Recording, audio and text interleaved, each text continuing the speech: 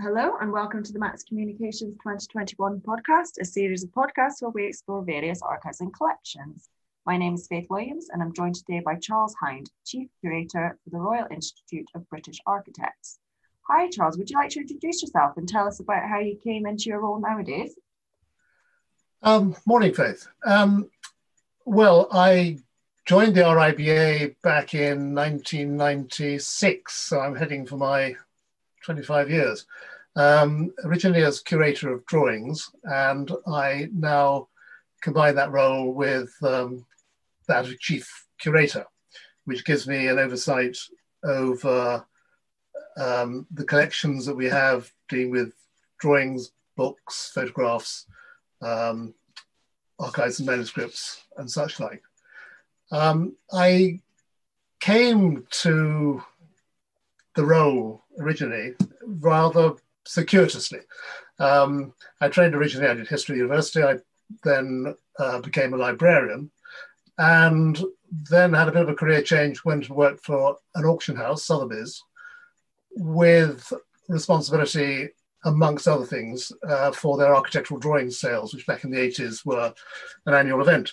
And architecture has always been a passion, although not to be an architect, but architectural history was what interested me. And then I became an architectural editor on a dictionary of art.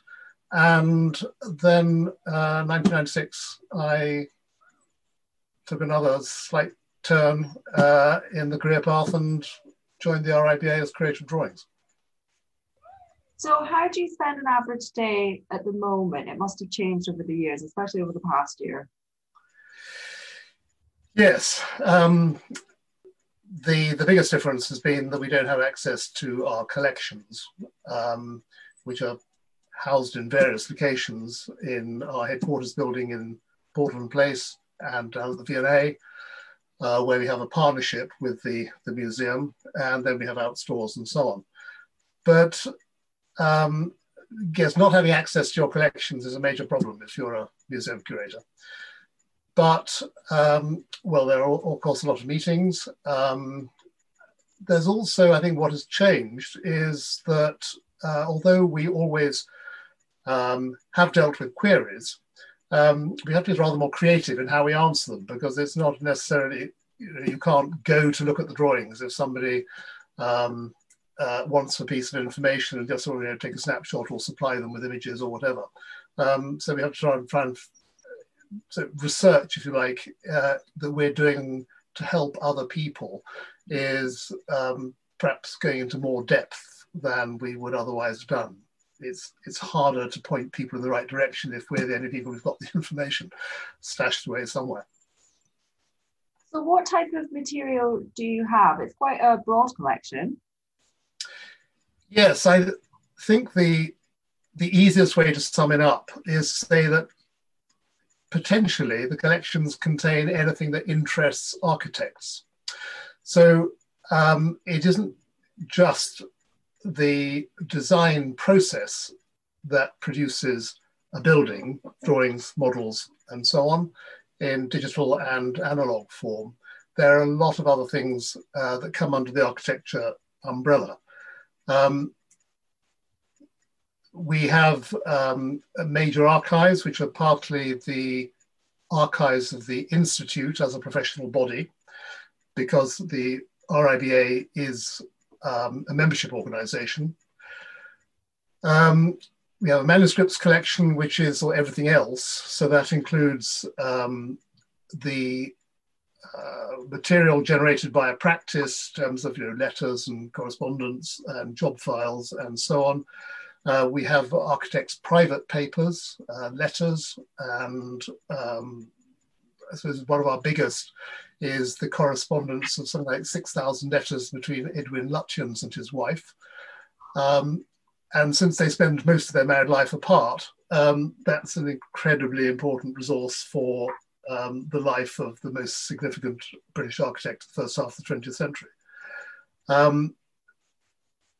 Then there's also papers of architectural historians and other people less directly connected with the design process than architects.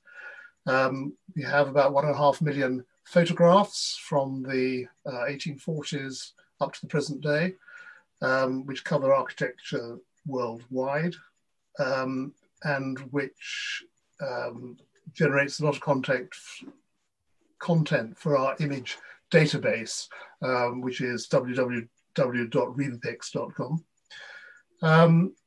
Books, rare books and journals from the 15th century to the present day, which is housed in our main headquarters building in Portland Place.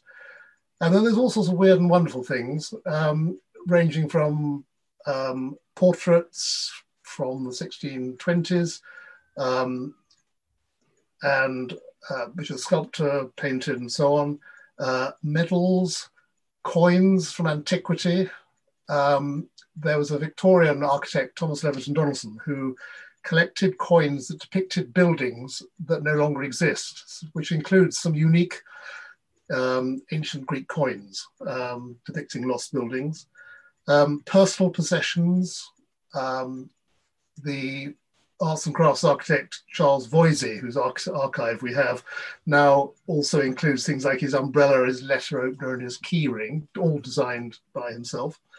Furniture, the desk of Charles Holden, who was the architect who was responsible for most of the tube stations on the London Underground built between the wars, and so on. So it's a very wide-ranging collection. So a lot of that material will intersect with other interests. Who accesses the collection? Who do you get inquiries from? Very wide range of people. Scholars, historians, students are the main users of our study room, but we get inquiries from all over the world. Family historians, Grandpa was an architect and we'd like to know a bit more about his life or his work, his buildings. People who are interested in particular buildings, they might be interested in their local church or the house they live in or something like that. Architects, it's interesting how that's changed over my years, because when I first arrived, architects almost never used the collections. Books and journals, yes, but they hardly ever use the rest of the collections. Now they're quite a significant proportion, because they're using them for, sometimes for inspiration. Often they're working on buildings for which we have drawings and they need to know information that they can't find elsewhere. Purely practical, things like where the drains go. There are lots of stories connected with drains, I can tell you, from the 18th century onwards. People involved in conservation, so conservation officers, local authority conservation officers, planners, and so on. And education groups are important now. We have a very good learning team dealing with school children, but we get student groups, adult education groups, and so on coming in. Curators use the collection when they're working on loan exhibitions, and we lend worldwide. And then you get people with just a one-off interest. For example, we had somebody who was writing a novel set in a Victorian country house, and she wanted to know the exact layout of the servants' quarters, which often in a major country house were bigger than the main house, so that she could plot the story using these this rabbit warren of rooms that you would have found in a Victorian country house. So you can never really predict. And it's often interesting if you're on the desk to just go and talk to the readers and say, why are you looking at this? And you often get an unexpected answer. Sounds like every day is different then. Oh, absolutely. How did your partnership with the Victoria and Albert come about then? Is that because Prince Albert was a fan of architecture, or is there another reason for hosting your part of your collection there? Well, the RIBA kept on moving buildings because the collections kept on growing. And then in 1934, they moved into their present HQ. And after that, they said, right, enough's enough. So when the drawings collection grew too big for that building, it moved into a leased building. And when that lease was expiring, we looked around to see what the next solution should be. And the V&A was an obvious partner because the interests of the museum and its collections overlap very much with our own. And we got substantial funding from the Heritage Lottery Fund, as it then was, which is very keen on partnerships. And the museum had discovered that they were not doing as much. They're very focused on working with the design professions. And they felt that that architecture was the one profession that they perhaps weren't doing as much for as they should. So a partnership with us was logical for them. And we have there a study room, and we find often that collections are split between us and the museum. So if you want to look at the work of certain architects, you would have had to go to two complete separate institutions in separate buildings to look at perhaps designs for the same building. And by walking from one room through an arch into the next one, or even laying them all out together, you can see everything in one place. And for us, it enabled us to work with to have a permanent architecture gallery, temporary exhibitions, and so on, and to raise our standards to what is expected of a 21st century museum. So a really positive partnership on both sides then. Oh, very much so. Do you have any problems with the fact that some of your collection is in Portland Place and some of it is at the Victoria and Albert? Does that confuse some people? Well, it confuses people as to who owns what. Not that it really matters tremendously, as long as they can get access to it. In some senses, the situation is even worse because it's not just two sites, because we actually have a very large outstore in Fulham, which is where most of our acquisitions now goes. That also has its own little study room. And you just have to try and correct people's misapprehensions when they say, oh, I want to look at your stuff or I want to look at the V&A RIBA collections or whatever. You just say, it's the RIBA stuff, but don't worry, yes, we can show it to you.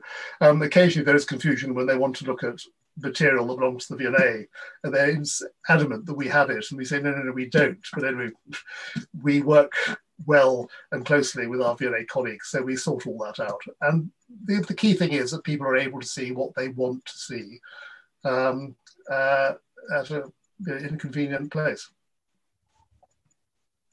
What are your hopes for the future of the archive? Are there any projects in the work, or is there an audience that you particularly want to target?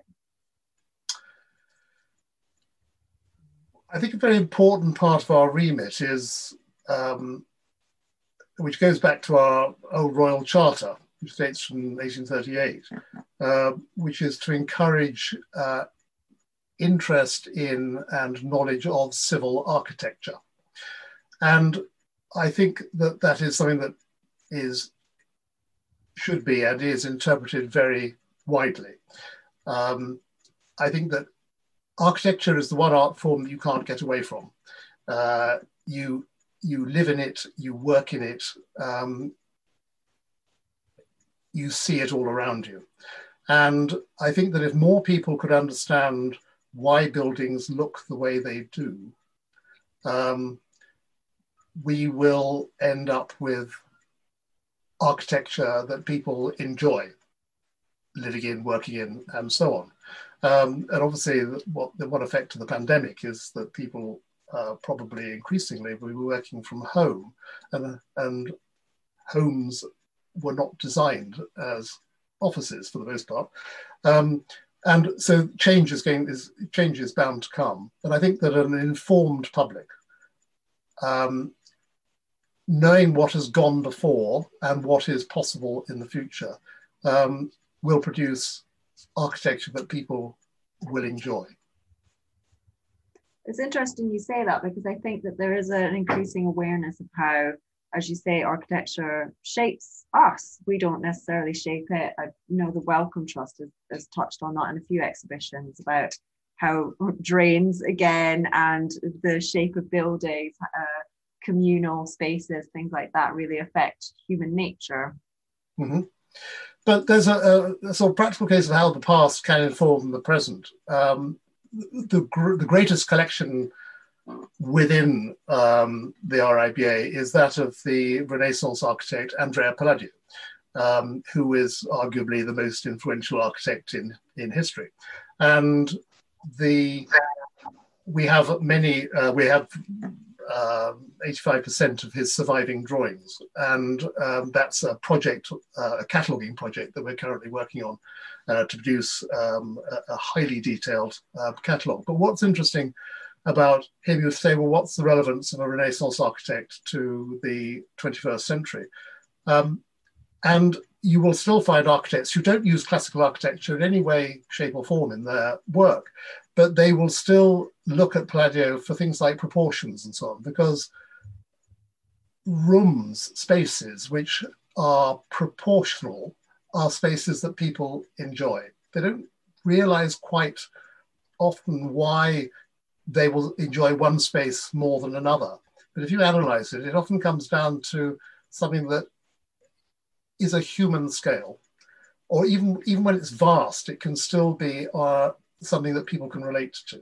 And Palladio, more than any architect really, started that study of spaces in his villas and churches. And that's why they're so often visited and people find them very satisfying today. But you can use his ideas in a modern flat, a modern office block or whatever, and people will still enjoy them. And I say architects who would never dream of using a classical molding or a column or an arch or anything like that can still and do find something from a 500-year-old architectural idea.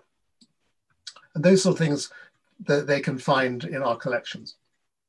Are you still adding to the collection then? We are. Two major recent additions is the archive of Colin St. John Wilson and his wife, MJ Long. He was architect, most famously, of the British Library. And the archive of him and his wife, who also practice independently, have come in, and we've got a cataloguing project underway listing all that. And unfortunately, a victim of the pandemic, there's another practice, Dixon Jones, which is just come in to us.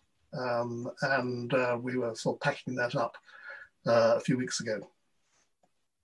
What is your favorite item in the collection? Just what appeals to you personally? You've mentioned so many wonderful things that you have, but is there something that you come back to time and time again? Well, it's a bit quirky, but we have a fragment of the coffin of Sir Christopher Wren, which was, in inverted commas, liberated from his vault in St. Paul's Cathedral in the 1850s, when it was opened for the last time for a descendant to be buried. And a verger picked it up, and we only sort of finally worked out the history relatively recently, but the verger took it home, and the house in which he lodged also housed an architecture student. And he gave it to the architecture student, whose son bequeathed it to the RIBA in 1940. Now, this might sound sort of a bit weird, but this covers so many different areas. Wren is one of our greatest architects. The fact that this fragment was given to us in 1940 is significant because St. Paul's became a symbol of the continuity of British history during the war in surviving the Blitz and so on. It's a bit of social history because it tells you about sort of funerals, because just attached to this is there are a couple of gilded nails with some felt. This is the outer coffin. The inner coffin was lead. But the time that this was chiseled off and given to this architect in the 1850s was a time at which Wren, whose reputation had collapsed after his death in 1723, was just beginning to rise. And in the 1840s, there came a recognition that he was a great architect. And throughout the second half of the 19th century, the Wren revival gathered strength, which is why you have so many high street banks, for example, which look like 17th century buildings, because that was represented the solidity and sturdiness, the perceived solidity and sturdiness of English architecture and so on.